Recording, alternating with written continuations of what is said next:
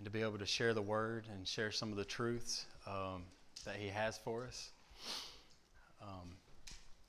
While we were in the thought of one of the kids that spoke to us in Costa Rica sort of comes to mind. When we were leaving one of the schools, he came up to us, and he was lit up like a Christmas tree, and he just said, "Jesus is King." And I was like, yeah, he is. And he was like, "And you are God's people."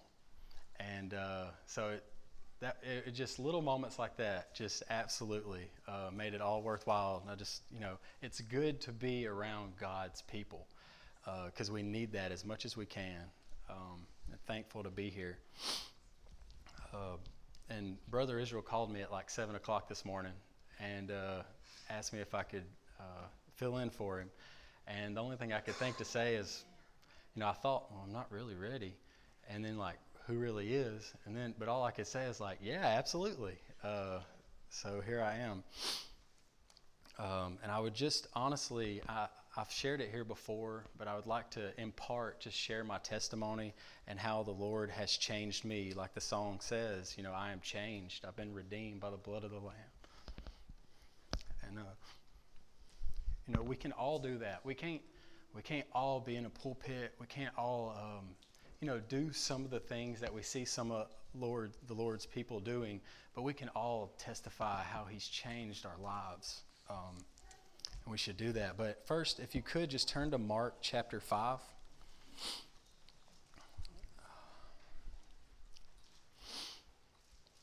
And I'm just going to read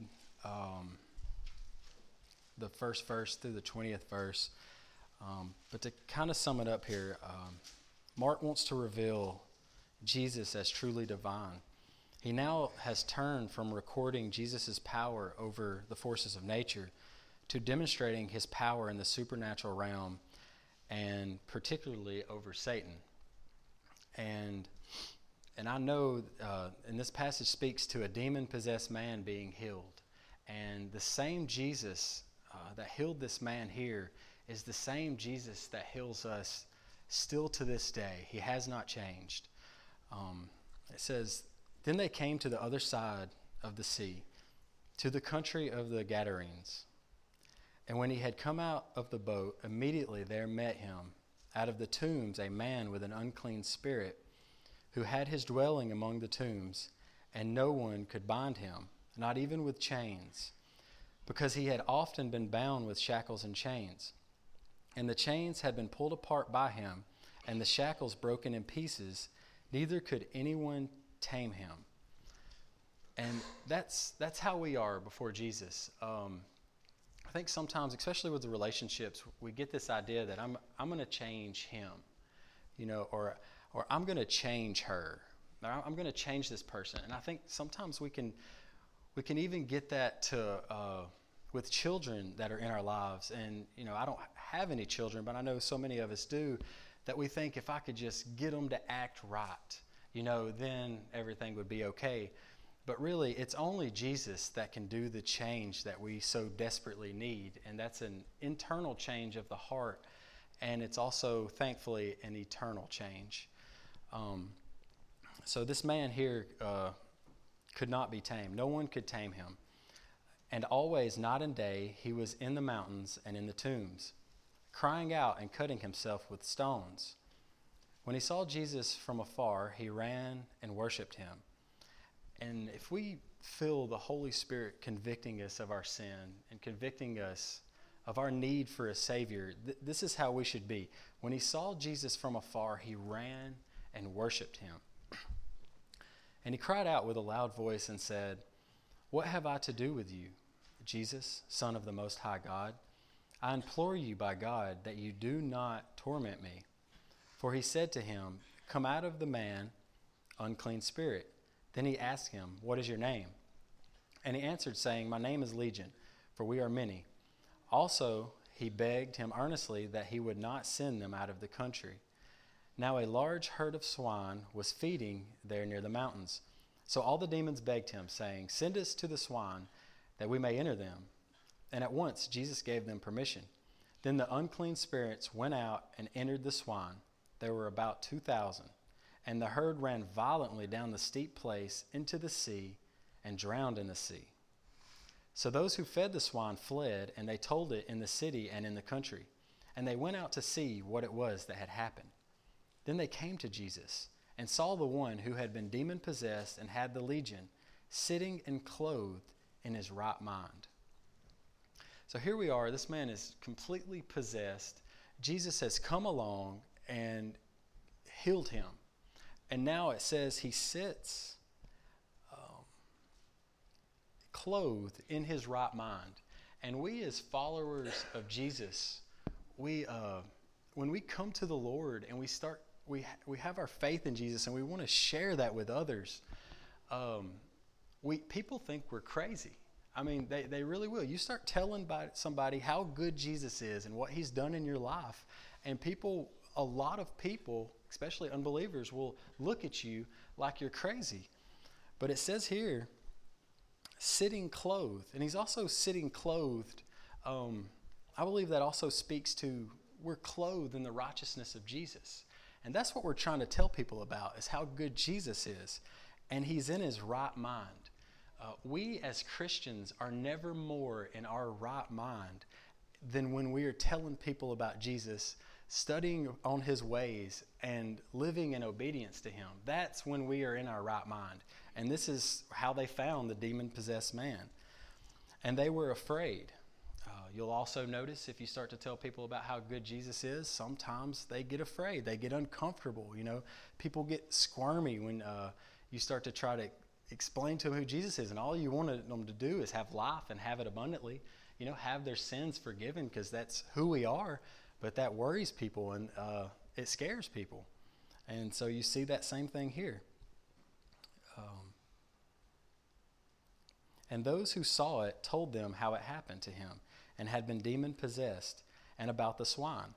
Then they began to plead with him to depart from their region. And when he got into the boat, he who had been demon-possessed begged him that he might be with him. However, Jesus did not permit him, but he said, "Go home to your friends and tell them what great things the Lord has done for you, and how he has had compassion on you."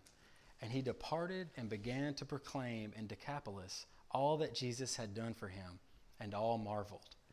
So here Jesus is telling him, hey, just go tell them what I did for you. You ain't got to go do nothing super extra crazy or super extra special. Just go tell people what I have done for you. And that's all I'm asking you to do. And I believe that's all he's asking us to really do. Is just go tell people who he is. Go tell people how he's changed us, how much he loves every one of us. It's not that big of a demand. Once you know the Lord.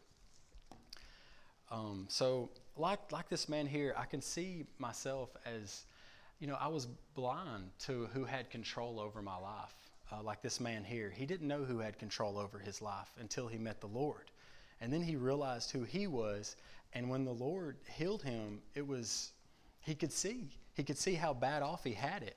And I don't think as lost people who are blind, they don't really see how bad they have it until they come to the Lord. And they don't realize the control the enemy has over us until they encounter the living Jesus.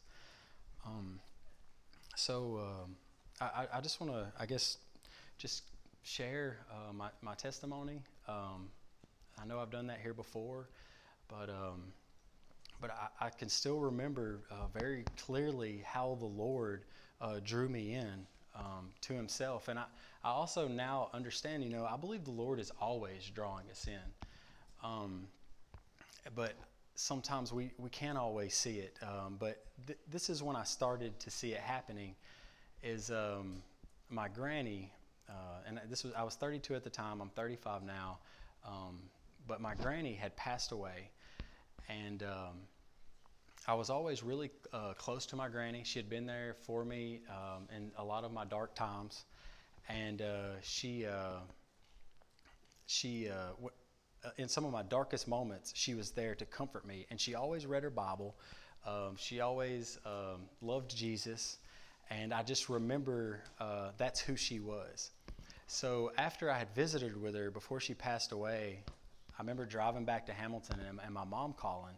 And she said, your granny, she passed away. So instead of being like heartbroken, I just thought to myself, if anybody's going to heaven, it's my granny. I didn't believe, I wasn't a believer in Jesus, but I just thought, this was one of the greatest ladies I've ever known, and I just had this peace kind of overwhelm me. And so I'm on my way back to Hamilton, and I decided kind of in that moment that, my granny got up. She was like close to 90, and she got up at 4:30 every morning, and she went to work. And I just would think about her, and I'd be like, what am I doing with my life? Like, here I am, I'm in a relationship with this girl. It's not really going anywhere. I just laid around and I just smoked weed. I was just kind of working. I was just working at Walmart, and I just thought to myself, I need to do more with my life. So I just started getting up each morning about 4:30, trying to run, trying to better my life, trying to do, better. And so about 2 months of this, I get this job at, I ended up breaking up with my girlfriend and getting a job at UPS and still working at Walmart at the same time. So I really thought my life was going in a great direction. I actually had told myself, no more girls, no more relationships as far as like, being in a relationship. I thought I was about to turn my house. I thought I was about to start making tons of money, and I was about to turn my house into a bachelor pad. And I was about to start doing my own thing. I thought I had everything figured out. I was selling weed at the time. I had a guy that I just met who was growing all kinds of weed, and I was just like, man, this is perfect. I know all these people that smoke weed, and I'll sell that, and I'll work at UPS, and I'll just save up my money, and I'll just do my own thing. And this was who I thought I had things figured out. And then my mom, she kind of always ragged me about coming to church, but honestly, she had just eventually given up. But on certain times, I'd come out to visit her. She'd be like, will you stay till Sunday and go to church? And so this time I was just like, yeah, I guess so. So they have like a 2-day function, and it's a Saturday and a Sunday thing. And I remember being at this church on Saturday, and and we're standing around talking, and there's these guys who just love football, and I love football. And one of them's a Georgia fan, and we're in Mississippi. So one's a State fan, one's an Ole Miss fan, one's a Georgia fan, and I believe there was an Oklahoma fan there, strangely enough. And we're talking about football, and one of them comes running up, and they're like, hey, did you hear what happened? And I'm like, no. And he's really talking to the other guys, and he's like, Tua got hurt, and it was when they played Mississippi State, and Tua hurt his hip. And they were like, he may never play football again. And I'm thinking to myself, like, well, what happened? Like, that's my quarterback. And they were all just kind of like, uh-oh, like, this guy's a Bama fan. And all I could think was, like, here's these Christians at this church, and this quarterback that has crosses under his eyes, and they're hoping he can never play football again for the rest of his life. And I'm just like, some Christians, like, these people are unbelievable. And so I go home that day, and my mom's like, so how was it? And I'm just like, all I could think about was like, these people hope Tua can never play football again. Like, these are the people we go to church with. And I know, she was probably just very disheartened, because all she wanted me to do was, come to the Lord, or, believe in Jesus.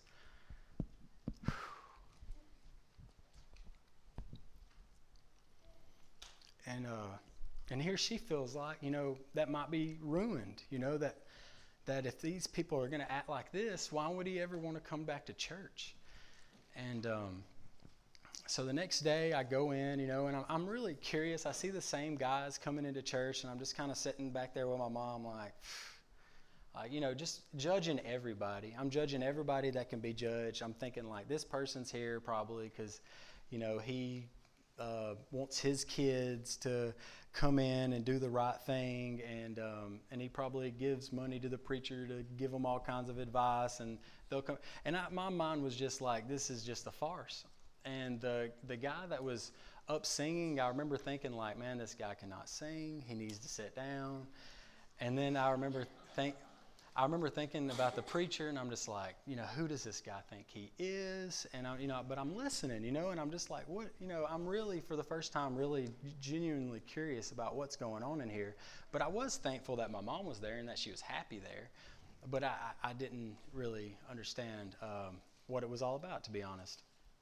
And so I leave church that day, and my mom, and honestly, all I could think about was getting back home and just smoking some weed. That's all. I was like, if I could just get out of here, yeah, nice to see y'all again. Yeah, I hope we still win a national championship, and and like, I'm out of here, guys. Like, finally, this is over with, And I drive back home, and I just go back to life as normal, and really didn't think too much more about what had happened that weekend, other than I probably won't ever come back there, But so it's Wednesday, and my friend's mom comes into my work, and she says, hey, I'm going through some things, and she's not a believer. She believes in like spiritual type things or whatever. And so she comes up to me, and she's like, hey, say a prayer to your buddy for me. And I'm like, my buddy? So I worked 2 jobs that day. So all day at work, I'm thinking to myself, like, my buddy, and I'm thinking about my granny, and she loved the Lord, I'm thinking, I just come out of church, so I guess Jesus was just kind of weighing on me. And so I was like, you know what, tonight when I get home, I'll just say a prayer to Jesus for her. And so I get home, and I remembered throughout the long day to say a prayer to Jesus. So I just get down. It was nothing special. It was nothing extraordinary. I just said, Jesus, my friend's mom, she's going through some things. Just be there for her. Amen. And I got into bed, and that was it. And so it's the next night. I'm at UPS working my second job. And there's this man that he was like 50 or so years old, or 60 years old. And he was built like a brick house. Like, man, this guy was like well put together for a guy his age. And he always had his hat bill way down low. You couldn't see his eyes, and he was just walking around just as well put together, I guess, as a guy that age could be. And but he wasn't talking to nobody. He was just a stone cold kind of guy. And I really wanted to talk to him because I just thought he was the coolest guy. And I found out that he was a cop in the 80s in South Florida during the cocaine wars. So all I really wanted to do was like hear some stories that he had to say, because I knew he was full of it. And so we're filling up gas. We're filling up the gas for the UPS trucks as they're coming in to the docks, and suddenly his handheld thing stops working, and he starts freaking out about it, and he's just like, son of a mother, and I mean, he's just saying every possible cuss word you can possibly say, and he is freaking out. And then he kind of looks back at me almost like is he offended?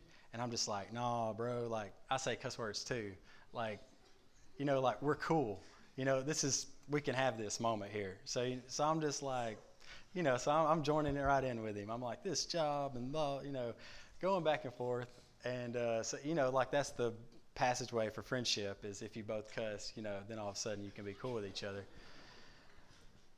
And so then he starts to tell me why he started getting in good shape. He starts to explain his fasting and all the things that he'd done, which is not fasting for Jesus. This is like fasting to be some kind of bulked up superhero. And it was working for him. So I was just curious. And so he starts to tell me that the reason he started getting in good shape is because like 10 or so years ago, he smoked a ton of cigarettes, and he had a massive heart attack from smoking cigarettes. And so his doctor told him, if you don't change your ways, you're going to die soon.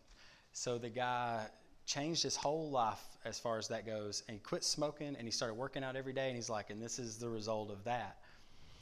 And during the cussing streak he had, I had a brief remembrance of my dad. Like, man, this guy reminds me, I haven't heard someone put together a string of cuss words like that since my dad was alive. And then when he tells me this story, I had another brief remembrance of my dad, and my dad had passed away.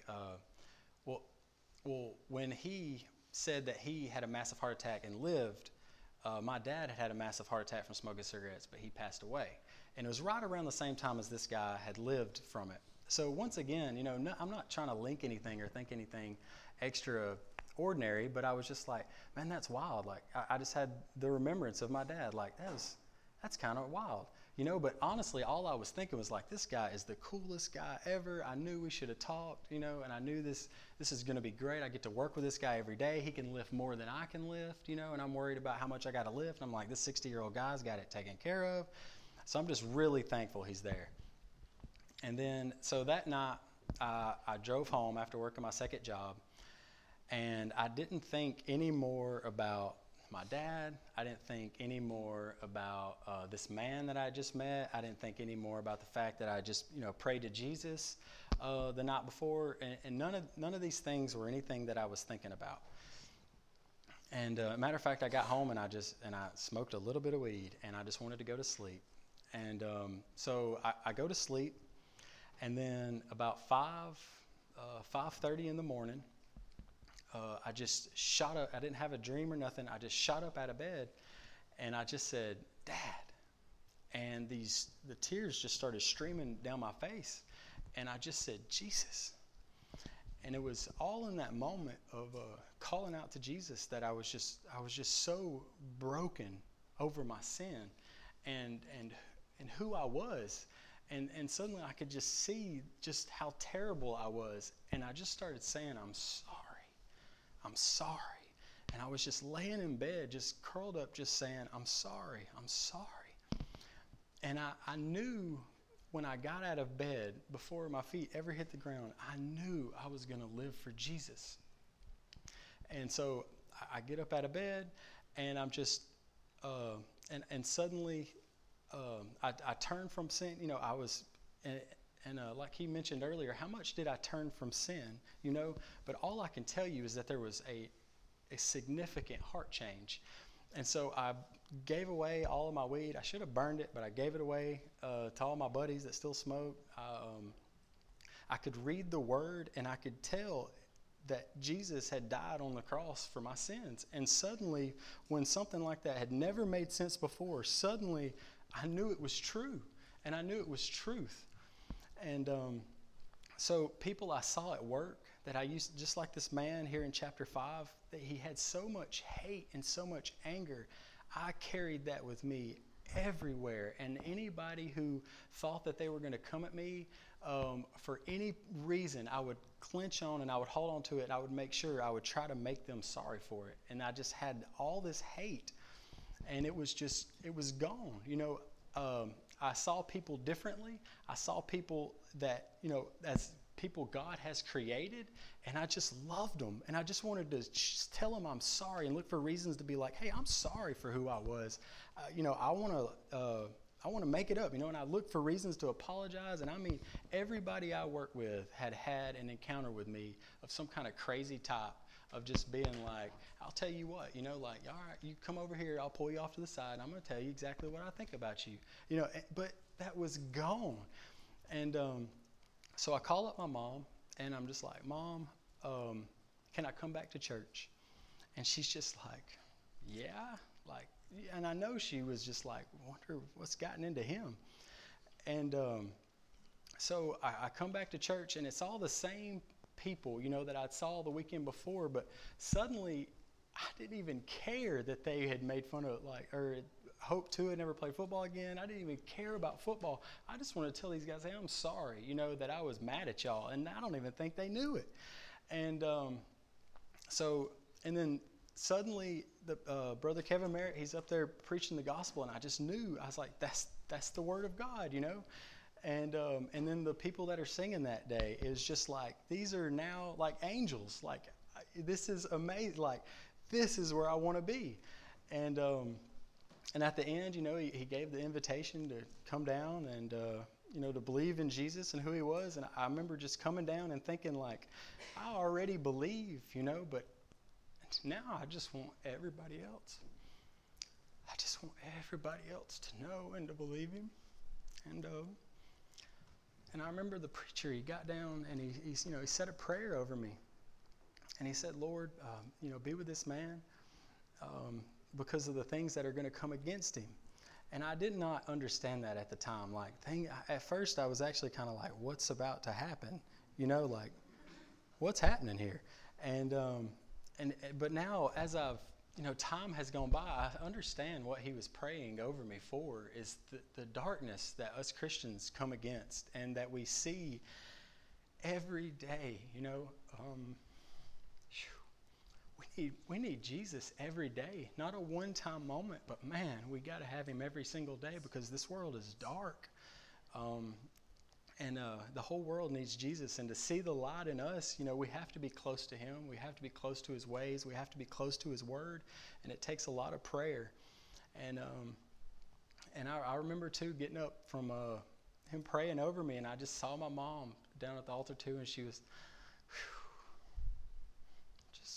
just praise Jesus. But she was just walking back to her seat, and I know now it's just like I'm sorry, Mom.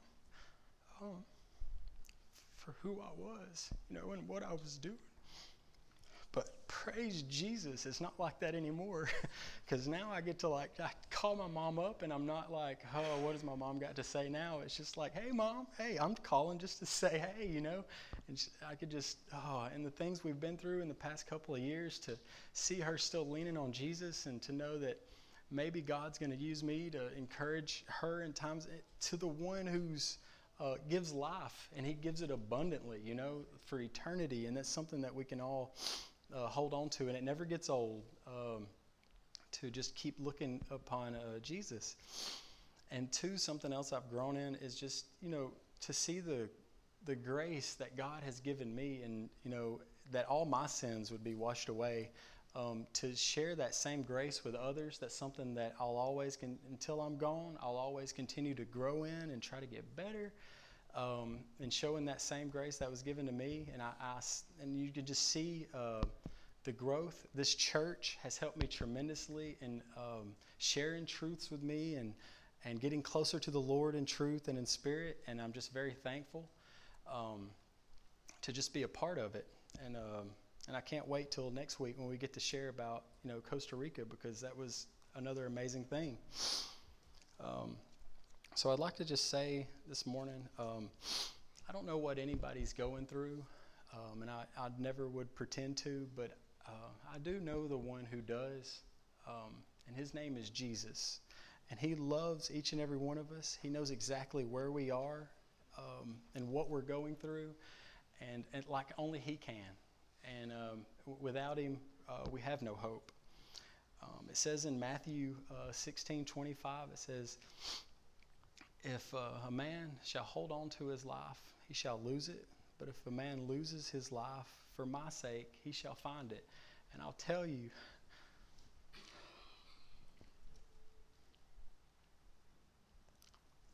when I gave up who I was and turned to live and trust in him, he made all the difference. Nothing I could have done. Nothing anybody, just like in the story, nothing anybody could have done for that man. No guidance, no human, no way of life, just Jesus and faith and trust in him. And it's all by his grace. And I'm just thankful each and every day.